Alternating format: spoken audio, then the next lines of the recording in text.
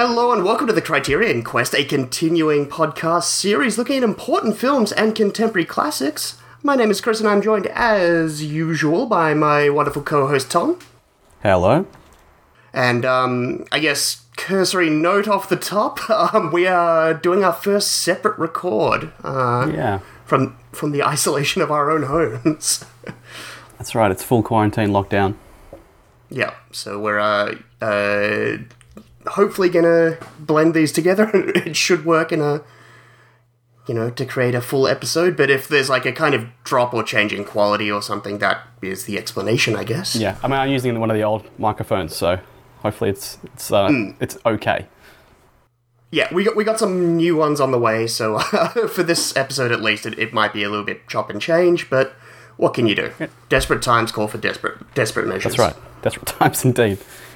Actually, this might be a good time to mention, speaking of old microphones and whatnot, I think, Chris, you're looking into getting a Patreon set up so we can manage, hopefully, maybe, getting some money to organise ourselves with new hardware and whatnot to keep us going. Yeah, help kind of keep the lights on, cover the server costs, some better equipment and things. We're kind of, I know it's a shitty and weird time to be asking listeners for money, given that, like, everyone's out of work.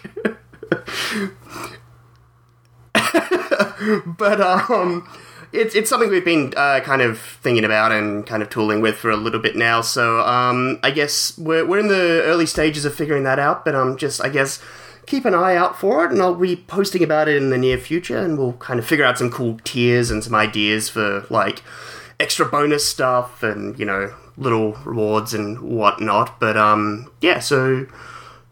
also, if you have any ideas of some kind of cool stuff you'd want us to do on Patreon tiers, like, commentary tracks or, little videos or whatnot, let us know, I guess. We'd love to hear your suggestions. Yeah. Anyway, let's talk about The Leopard, 1963. Yes, Luchino Visconti. Based on the book of the same name. I think it was the only book published by the author, and it's highly regarded. Posthumously, I believe. Yeah. Yeah, that's right, yeah. Highly regarded as one of the best Italian novels ever. Do you have the back of the cover of the DVD/Blu-ray?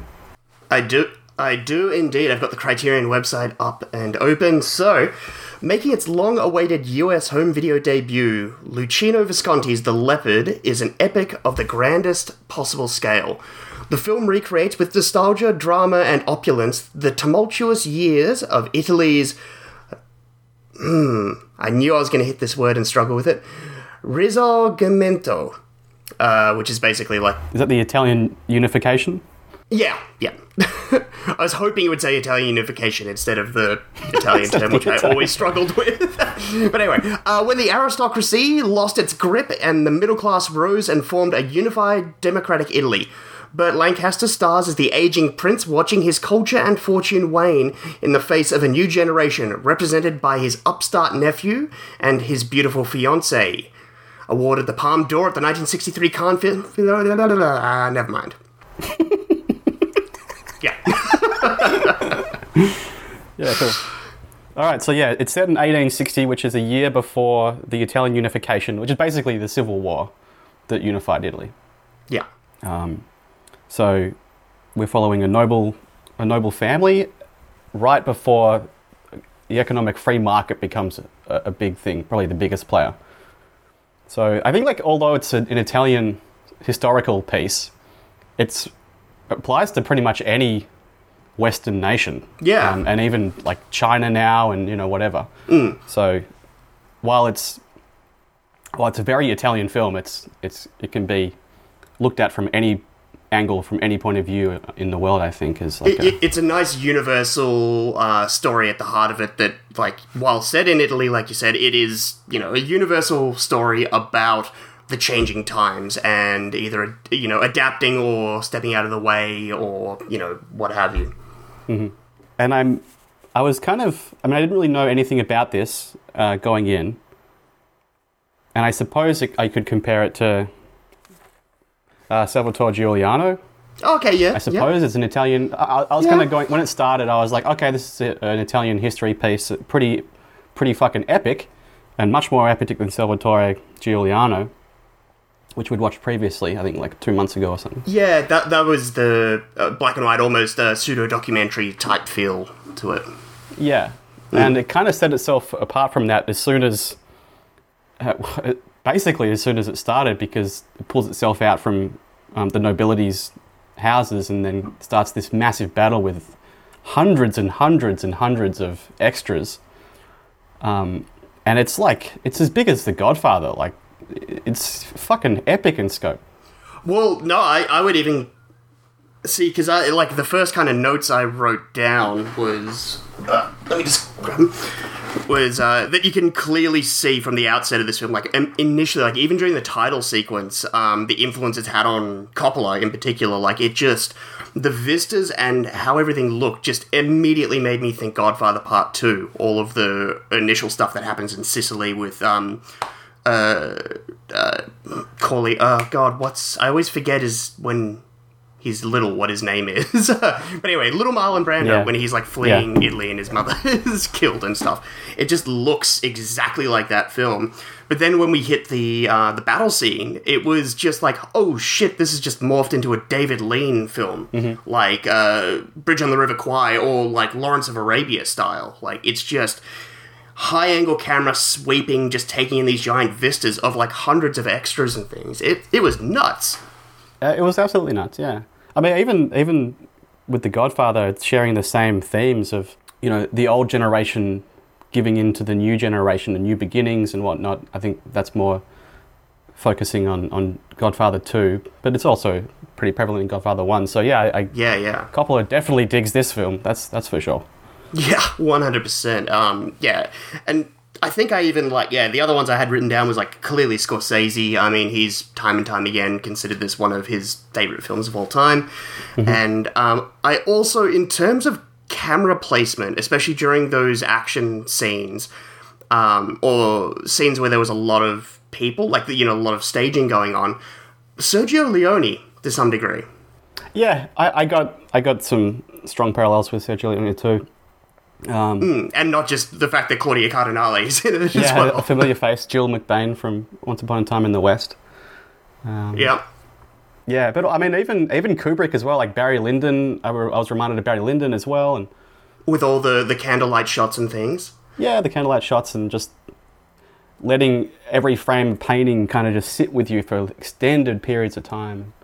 Yeah, and then, like, when there were scenes where it was, like, around a dinner, like a long dinner table or something, you would have the camera kind of sweep in and almost take, like, right-angle turns and just kind of float around the room, which was, that's where I got the Scorsese and even some Spielberg, the, like, impressive one-ers he does, where he changes the framing without moving the actors, but by moving the camera. It was a lot of that. Yeah, it's a phenomenal film.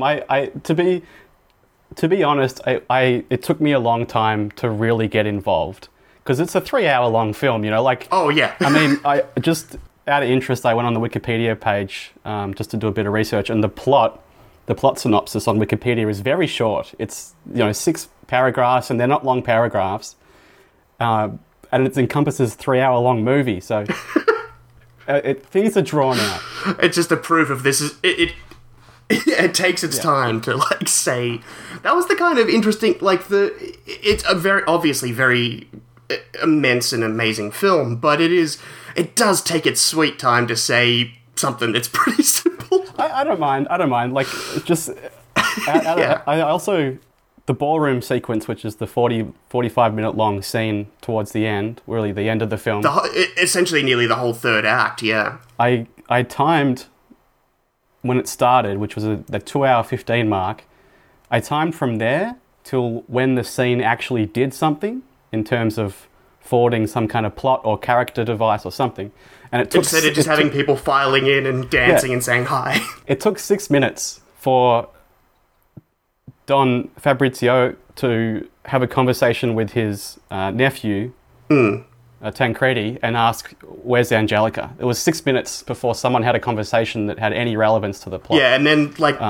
But later in that... But I don't mind, because it looked fucking beautiful, so... Yeah, it's that thing of later in that scene as well, when Tancredi is going around looking for his uncle to kind of say goodbye and things. It's like we just hold on a wide shot of like a ballroom where there's like 4 or 6 like straggling dancers still going, and it's like a minute, and then eventually Tancredi like walks across the room. It just like it looks gorgeous, and I get that, like, you know, is it that thing of like he's letting it draw out to like kind of lead into the opulence of the life that these characters are living that is soon about to change, I guess. Is it like a conscious decision to do that? I guess so. I mean, certainly when I was sitting in those prolonged shots, you begin to study not the people, but everything else. Yeah. So, you know, like, I was looking at the immensity of the candles in some of those ballroom shots. There's just fucking thousands of them, and they're all individually lit, and they're all lighting up areas and whatever, and it's just kind of staggering. And the impressive thing about it is, at this point in the narrative, when we get there, Fabrizio is doing the exact same thing.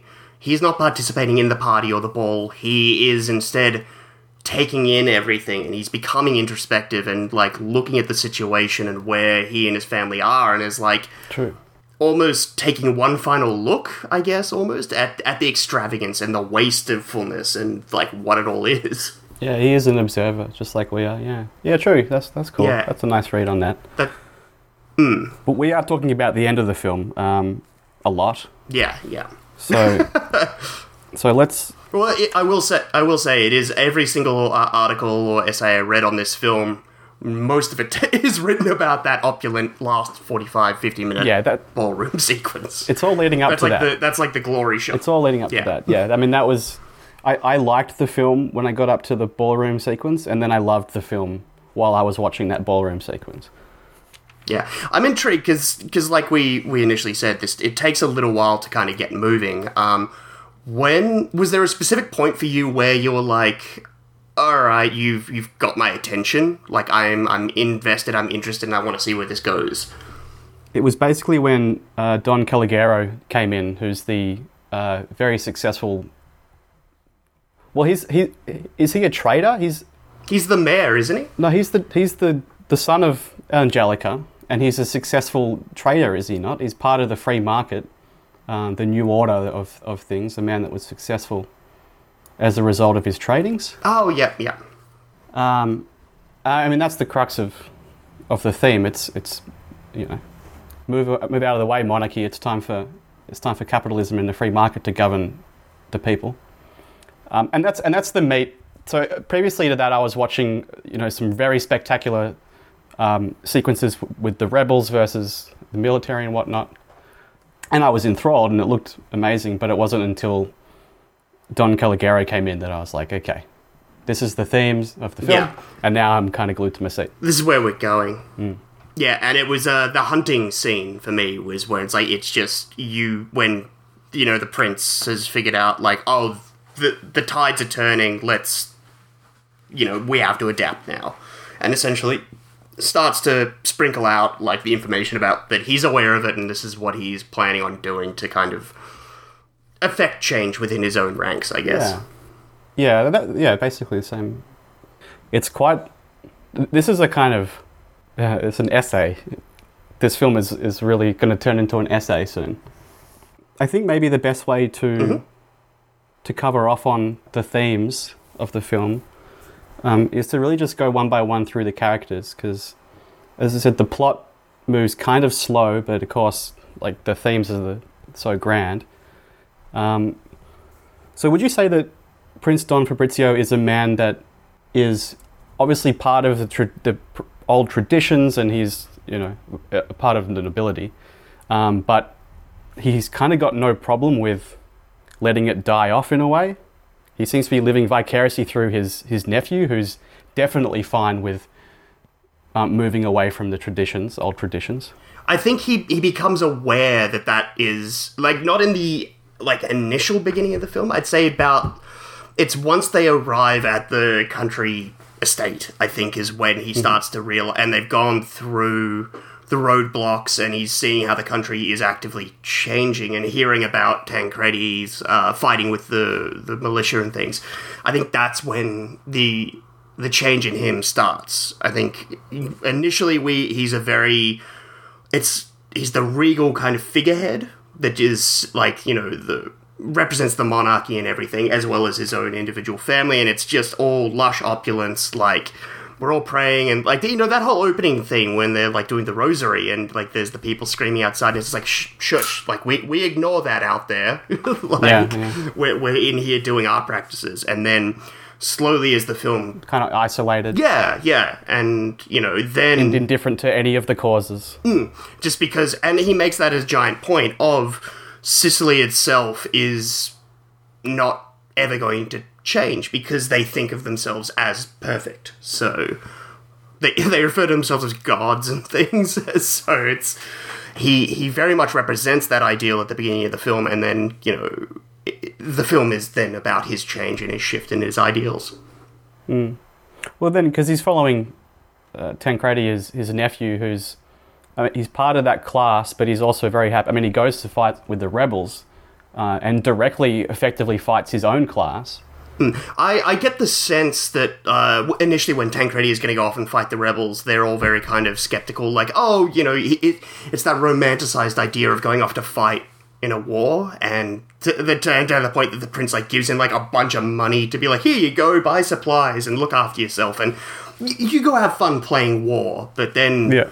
When he finds out it actually, he fought and he got injured and stuff, and the effect that the fighting and the splintering of the country is actually having is when his eyes start to open up a bit to what's happening. And that's when I think, like, initially I think he's living vicariously through Tancredi as a young man, just as, like, recapturing his youth and, like, the exuberance of life and things. And, I remember when I used to go off and, fight and, like, get into duels and whatnot. And now... He doesn't really much like his son. It seems like he's very... Not at all. There's really no sequence in the whole film where Don Fabrizio is giving any kind of love to his son. Yeah, he's just there. Yeah. Well, I mean, shit, if my nephew looked like Alain Delon, I would just be like, yep, I like this one better. But, That's so shallow, Christopher. Yeah, what can I say? I'm a shallow man. But it changes for him, like, when, then he shifts from kind of viewing Tancredi as like, the youth exuberance kind of, I remember that time, into, oh shit, you actually are... You can be my conduit for the younger generation and the shifting that's happening within the country. Yeah. And I'm just going to kind of... That's when he becomes... Like, his investment in Tancredi shifts. Yeah, that's right. I mean, even Tancredi has decided to join the rebels. He comes back and then he decides, you know what, I'm not going to marry my cousin like everybody else is doing. I'm going to join... Which, can we red flag that for a sec? That's weird. The cousin marriages. Because that was something that...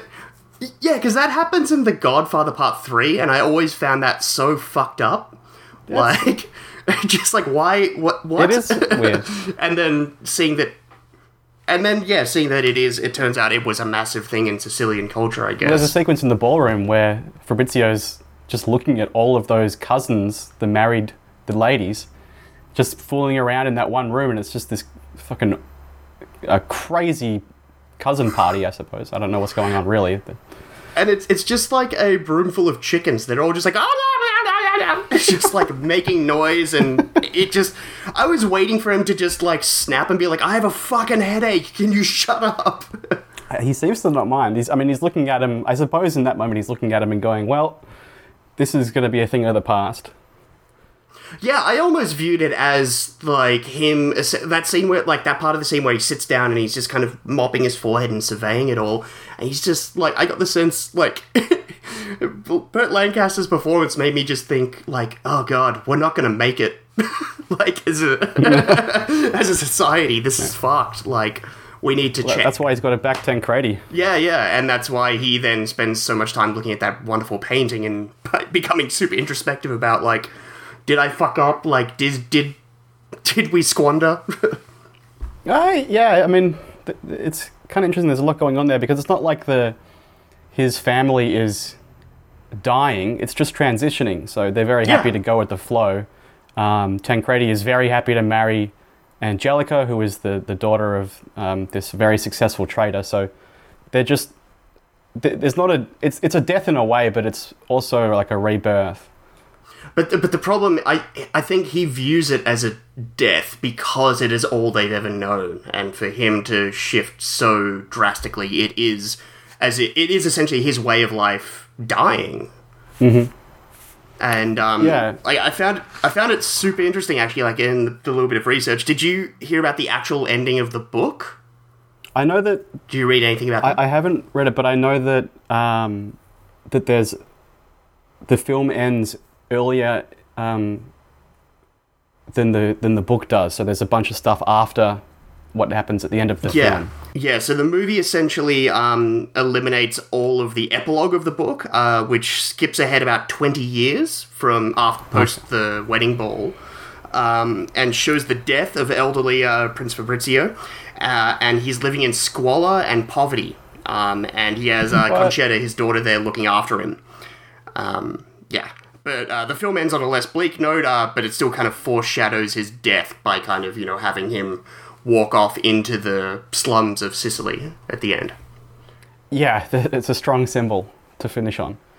But I mean, that's interesting. The book is really hammering it home. Like he is dead. His culture is dead.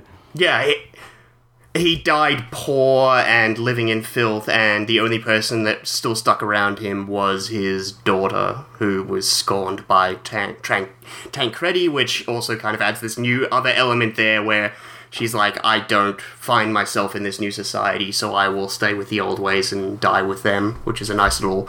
gives her some nice business to happen there with her character. Yeah, I mean, I kind of like... I don't know... I prefer the ending of the film. It's a bit more. Yeah, it's not hammering it over you. Yeah, it's not hammering you over the head with it, and it's kind of letting it just kind of happen, and you be okay with it, I guess. Yeah, you don't need to see the poor man living in some shithole. No. It's enough to have him walk down a dark alley. Dying on a rotting mattress on the floor. yeah. It's fine. I can look at him walk down the alleyway, and I get the picture. I mean, it would be super interesting to see how Visconti would do it, like, shifting from the absolute opulence of the palaces and stuff to just all of a sudden, like, there's a shit bucket next to a mattress on the floor. Yeah, just, like, have the ballroom sequence and match cut it to, like, him next to his piss pot and... Well, there was an amazing scene with piss pots, actually. Did you notice that? Like, when it's like... Yeah, that was beautiful. Like, this little reference of, like, him just looking in and seeing, like, just this room full of filthy chamber pots, and then, like, scanning and looking out over the party and just being like, ugh. Yeah. Yeah. Like, wonderful little sequences like that. There's a lot of piss. You don't think about those things. You look at the ballroom sequence like that set in 1860, you don't think about, where's everyone pissing because they're fucking drinking. Yeah, and they're up until dawn and things. Like, it's nuts.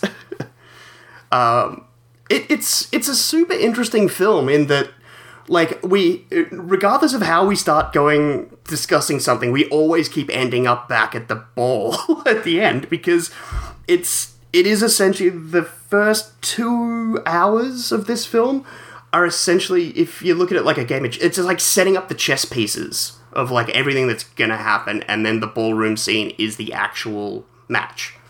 Yeah. It's like, I don't want to... I shouldn't compare it to the Marvel Cinematic Universe, but it's like getting to Endgame. The ballroom sequence is Endgame, and everything else is the setup. Yeah, you're sitting there and you're just kind of going through everything to get to this giant thing and where it all comes together. Yeah, it's more epic than the Marvel Cinematic Universe as well, I'm going to say that. I 100% agree, and the funniest thing would be if... I would love to do a video essay where you just, like, the last 45 minutes of The Leopard is way more epic than the ending of Marvel, like, the Avengers Endgame, and just see the hate flow in from the internet. Yeah. That'd actually be really fun. Yeah, that's the most wankiest video on YouTube ever. If you ever do that. It'd be fucking hilarious just to see all the trolling comments and... Yeah. Good one. Let's do it. That'll be our first Patreon... Patreon piece of content. Comparing The Leopard to Avengers Endgame. Nah. Yeah. do we want to continue going through the characters, I guess, or have we kind of? I think we've nutted out Prince Fabrizio essentially, like that he is the crux of the film. Like it is about his journey and his transformation and his understanding of what's happening with the country. He's the allegory of like shifting from a regal sensibility into a more modern and allowing that to happen.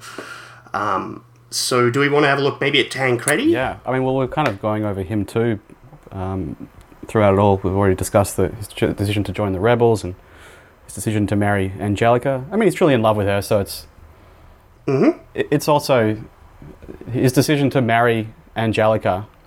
It's his own decision in that it seems like in the old traditions you would be given a cousin to marry, and that's what you do. Yeah. But he's running his own race. And that as well, like the incestual relationship stuff, like helps add in the extra element of how insular that society is. Like it is, like it's uncommon to marry outside of the family even. Yeah.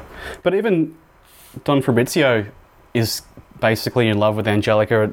We're going to head back to the ballroom now because there's that really great sequence with the three of them in the library while Don Fabrizio is looking at that painting of the dying man, and he's thinking about himself as a dying man and culture as a dying man and his own culture as a dying entity. And then his nephew comes in with Angelica, and they're both... It's almost like a love triangle for a moment. Yeah, somewhat. I kind of viewed it as...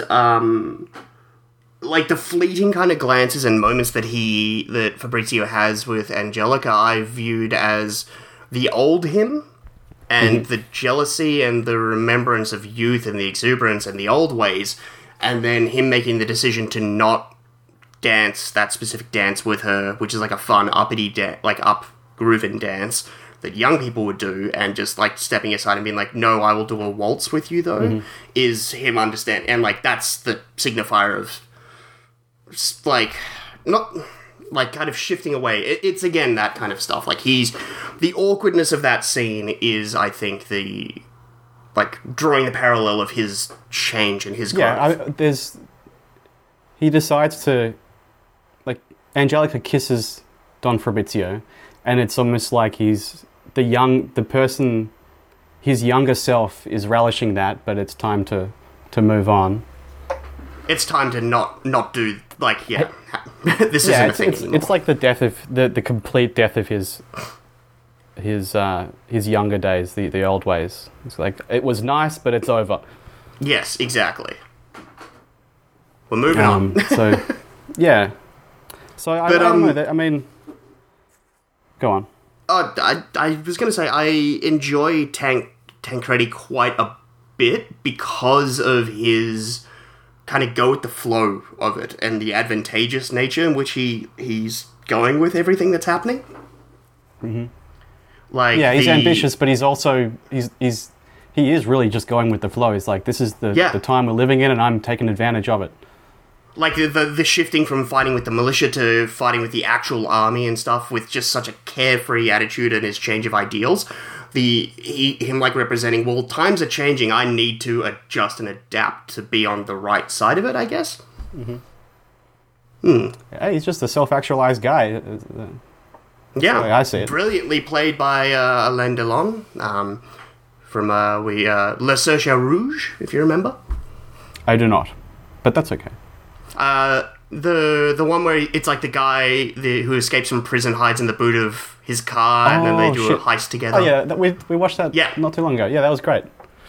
Yeah. So Alain Delon, who plays Tancredi, is the guy who's driving the car, and like this fucking cool pimp motherfucker in like the trench coat and stuff. Holy shit, yeah, that's right. Well, I mean, shit, that's a good opportunity now to bring up the fact that we have, I mean, Alain Delon, French actor, Burt Lancaster, American actor, amongst Italian, all doing Italian film, being dubbed. Like, it is a multicultural affair, this one. That's just the Italian way, right? I mean, even up into the 90s, when they were making kind of straight to VHS shit movies like, I don't know, Chicken Park. I remember watching Chicken Park, which was a rip-off of Addams Family and that movie's Jurassic Park. That was so bad. But it's That Yeah, is it's very terrible. bad. Very, very bad. I thought it was funny when I was a kid, but shit. Yeah. It's a spoof movie that is ripping off spoof movies. Like, they spoof the sex scene from Hot Shots in it. Very meta. Yeah. Where it's like, what are you doing? This is like a snake eating its own tail. Very experimental. But yeah, that's just the Italian way. Sergio Leone's doing the same thing a lot of the time. And I think as well by securing an American actor as well, like that helped him secure, I think, $3 million from Fox to help make the film. So, and it makes it more viable and, you know, more appealing and it is just like the Marvel Avengers films. Like, you gotta, like, you know, have something for every market. Yeah. Gotta get that foreign market. Yeah. But Scotty was ahead of the curve. Yeah, sure. Certainly. In more ways than what Disney does. 20th Century Fox did do this 20-minute reduced cut for the American audiences, though. I think I read that they cut it without the knowledge of Visconti, under the supervision of Burt Lancaster, and I think there was some suing going on and some counter-suing and whatnot.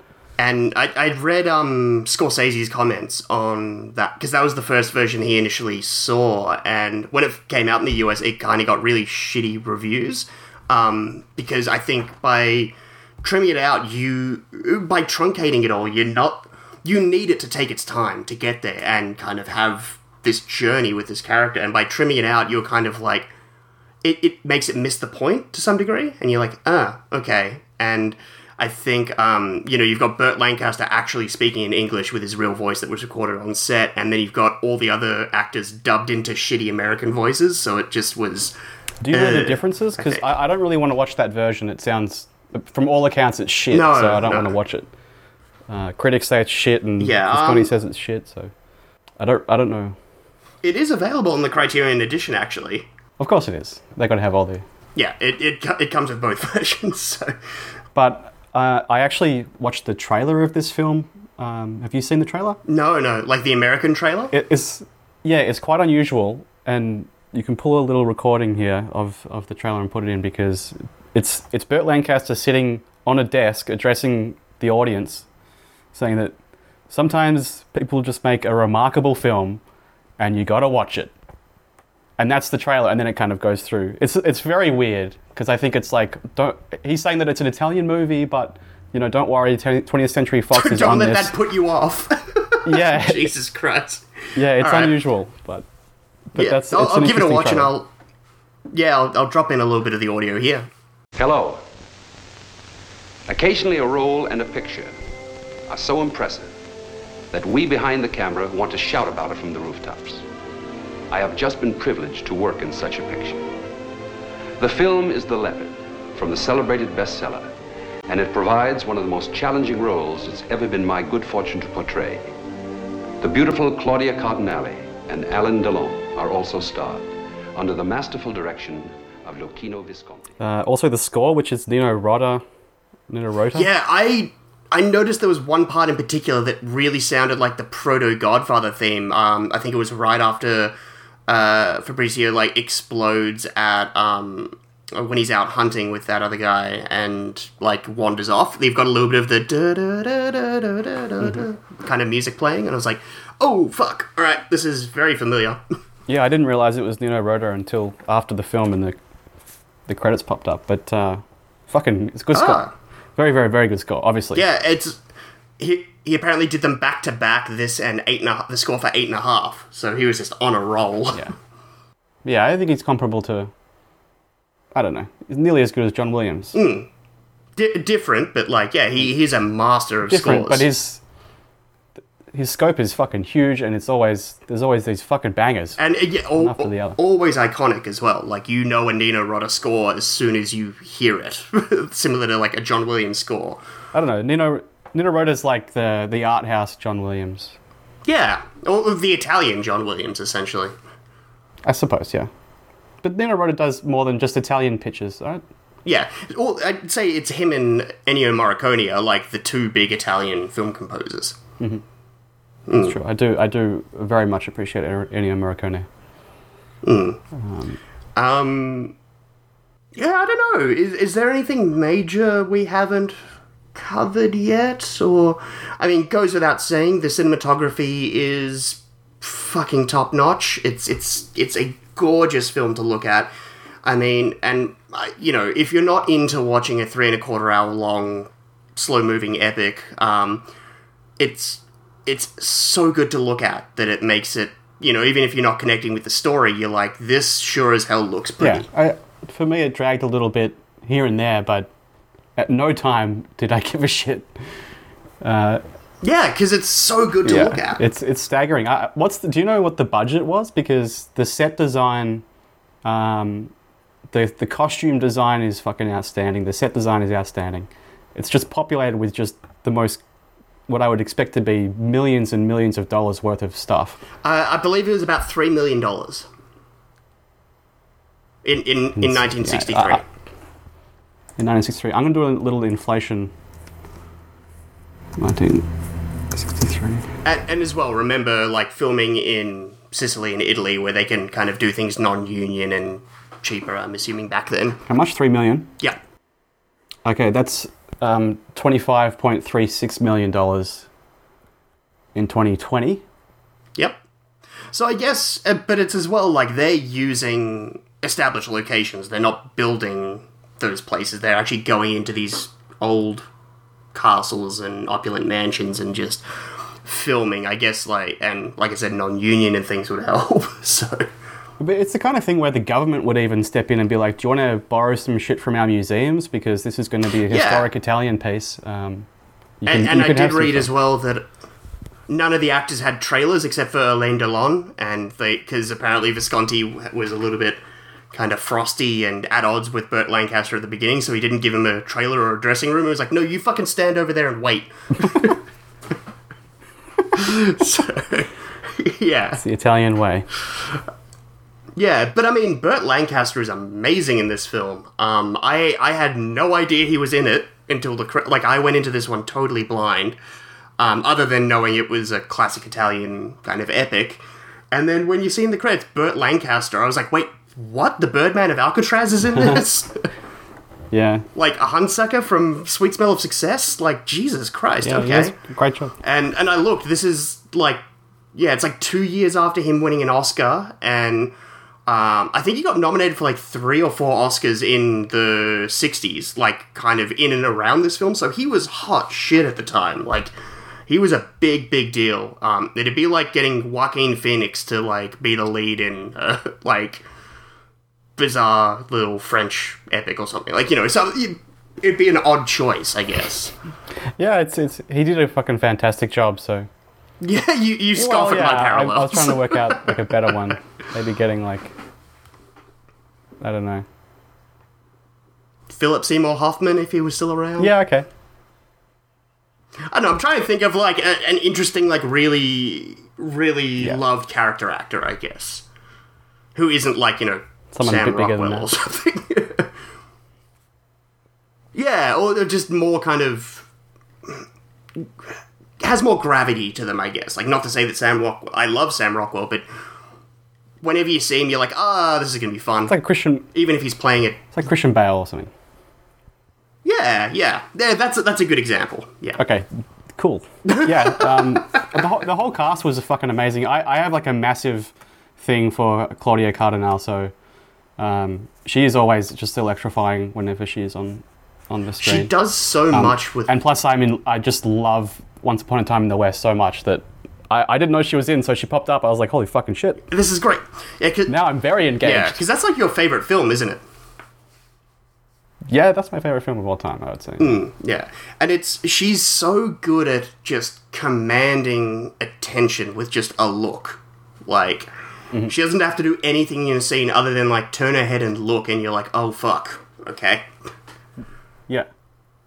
Yeah, she's perfect. And she's always... I mean, she obviously looks stunning, but she's always commanding a scene dramatically as well, so... I guess anything else, or do we jump into some trivia? Have we covered everything in your notes? Yeah, I think so. Yep. Yeah, like, just, I mean, summarizing this film, it's a long, beautiful walk that you take that ends like, so rewardingly. Like, it is just worth it for that last hour. It's so wonderful. And the journey you go on with these characters is top-notch. I think, like, we're a little worried, like, fuck, 3.25 hours, and we said we'd get this episode out, on the new schedule of dropping fairly recently, like, oh god, alright, and it's like, nope, this was fine. Yeah, it took a while to do my research. I think just because it's kind of a history, it's very rich in history, so I didn't want to... You got to spend that extra time, I think, on trying to get the most out of the film. But we haven't even talked about the title, the Leopard. Oh, yeah. I didn't really quite understand. I mean, they talk about we were the leopards and the lions. Those who will take over our place will be the jackals and sheep. Mm-hmm. And, I mean, I guess the lions and leopards, kings of the jungle. It's jackals and sheep are it's a dig at the class structure. It's, lions and leopards being the regal, like you said, the upper class, and then jackals and sheep being the lower class, and that kind of shifting of where the power is going to go, essentially. Okay. And it's him kind of coming to terms with it. Yeah. Okay. Is he referred to, Don Fabrizio, is he referred to as a leopard or a lion at all, or he just sees the nobility as the leopards and lions? Yeah, it's just that that one little monologue he has when he's talking to, after he's been offered the senator position and things. Like, it's just that, and then the title is then extrapolating from that, referring to him as the leopard, essentially, like the conduit or like the representation of that. He's looking down upon the new way then, if he's considering everybody else as jackals and sheep. Because that is all he's ever known, is the idea that if you're from a lower status than me, then you are not as good as me. But the fact that he's coming to terms with, well, that's not going to be the case anymore, and you're going to have to step aside, and he's willing to do that, I guess, that's the growth. And that's, like, the message, is, like, you can view, and he's talking about it not as a good thing as well. It's coming right off the heels of him saying that Sicilians consider themselves perfect and gods, and the issue with change occurring in Italy and then it affecting Sicily is the fact that Sicily itself will never change because they think it's perfect. Yeah. But even Don Caligaro, the wealthy trader, who's basically a mod today. It'd be analogous to today's like billionaire. So Don Fabrizio, I think, would call him even him a jackal and sheep. Am I right in saying that? Yeah, I think so. Because he's not of kind of nobility or that. He's a made man. He's got his status by, like, he was born into as a sheep or a jackal and has built himself up into high society. So he's not actually from that tribe of leopards and lions and things. Yeah. Like, he's managed to get in there, but he's not that. Yeah, he certainly doesn't know how to act like a leopard or a lion, or at least we're really talking about nobility, because he's flustered and confused half the time. Wears his tails to like a dinner, not knowing. Yeah. Paolo Stoppa is his name, the actor. He does a fucking good job as well. Oh yeah, everyone in this film. It's kind of funny, because now I suspect today there'd be plenty of billionaires out there in the world that would consider themselves the leopards and the lions, and the rest of us jackals and sheep. Not all of them, some of them. Yeah, most definitely. It's something that still definitely exists. Yeah. So it's like, depends on your point of view, I suppose. I want to go back to just one little thing before we kind of wrap up and go into trivia. Is initially you kind of compared it to Salvatore Giuliano, and it's similar in the regard that it's also a really rich Italian history film, whereas with Salvatore we had a tough time kind of getting into that one because we didn't know the history, whereas this one is dealing with equally important history of Italy, yet was way more accessible for us, I thought. Yeah, I can... everyone has been ruled by somebody at some point, whether it's an actual king or, So it's very relatable and universal. Yeah, able to get into this one a lot easier than I was Giuliano, just mainly on a pure historical level as well, like being like, okay, I don't need to know the specifics of the Italian history here. I just need, I get the idea of what we're discussing here, and I can go with this. There's hardly any plot. It's just character stuff. Yeah, it's great. It's great. Yeah. Well, on that note, do you want to hear a little bit of trivia? Sure. So the film won the Palme d'Or at the 1963 Cannes Film Festival. It was also nominated for an Academy Award for Best Costume Design Colour at the 1964 Oscars, a Golden Globe for Most Promising Newcomer for Alain Delon, and was listed as one of the top foreign films of the year by the National Board of Review. I have some stuff about the casting and how I'd mentioned that the frosty relationship between Visconti and Lancaster. Mm-hmm. Visconti wanted to cast Nikolai Cherkasov as the prince. He had previously appeared in Eisenstein's Ivan the Terrible and Alexander Nevsky, which we did way back when. So an older Russian actor. However, he refused to take the roles. Lancaster later told film critic Roger Ebert, they wanted a Russian, but he was too old. Then they wanted Laurence Olivier, but he was too busy. When I was suggested, Visconti said, oh no, a cowboy? Huh. But he had just finished making Judgment at Nuremberg, which Visconti saw, and he needed $3 million, which 20th Century Fox would give them if they used an American star, and so inevitably, Lancaster was cast. He was also, the entire budget was given to Visconti from 20th Century Fox. Mm-hmm, okay. for casting Burt Lancaster, essentially. All right. Visconti was disappointed that the producers of the film insisted on casting Lancaster because he felt he wasn't really right for the role.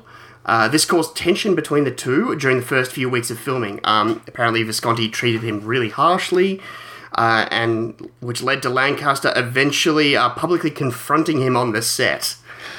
Visconti was so impressed with the passion and the sincerity that Lancaster displayed during his tirade that the two developed a close and amicable relationship and remained friends for the rest of their lives. That's beautiful. That's beautiful. I thought that was pretty great. Lancaster then would go on to work in a couple more films with him as well, so it's pretty good. Holy shit. That's a lovely story. Yeah. And I suppose the only other thing is this is included on Roger Ebert's Great Movies list. Yeah, he gave it 4 stars. I think any critic would be kind of 100% wowed by it, so...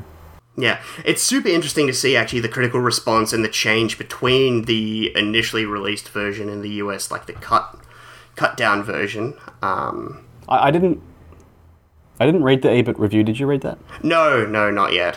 I'm intrigued by it, though. But yeah, apparently, the initial reviews were, not great. And it's just funny to see that how it's changed from, that re-release of the full extended version. Everyone's like, oh, wait, this is a fucking masterpiece. We just didn't have the right version. It's amazing what 20 minutes and a right cut can do. Well, on that note, do you want to hear a little bit about the Criterion edition itself? Sure.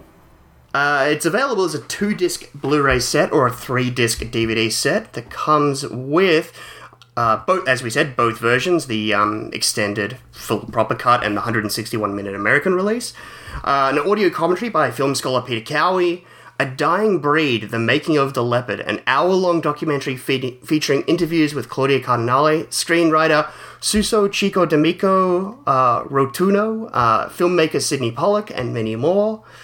Video interview with producer Goffredo Lombardo, new interview with Professor Millicent Marcus on the history behind the Leopard, original theatrical trailers and newsreels, as well as stills, rare behind-the-scenes photos, and the usual booklet and essays that Criterion usually do. Yeah, it's pretty loaded.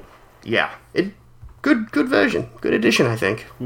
All right, well, great movie. What are we going to be doing next? We have another Pasolini film. I think I don't know if we did any of his other films beyond Salo. Yeah. Oh, it's okay. It's not the same as Salo, I don't believe, but it's called the Mama Roma from 1962. So we're staying in Italy, but we got some Pasolini. Yeah, I suspect different kind of subject matter. I like... Salo is a specific type. I like Salo a lot. Yeah, so. it's a good...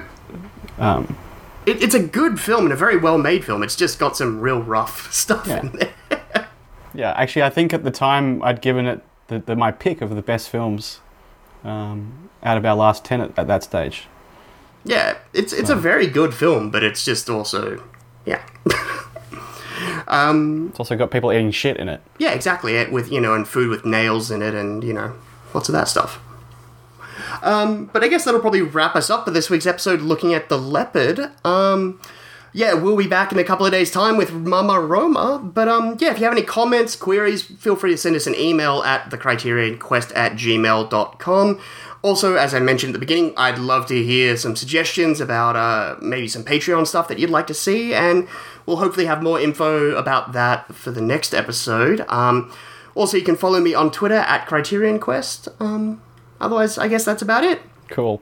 Yeah, for this week's episode, I'm Chris. And I'm Tom. See you next time.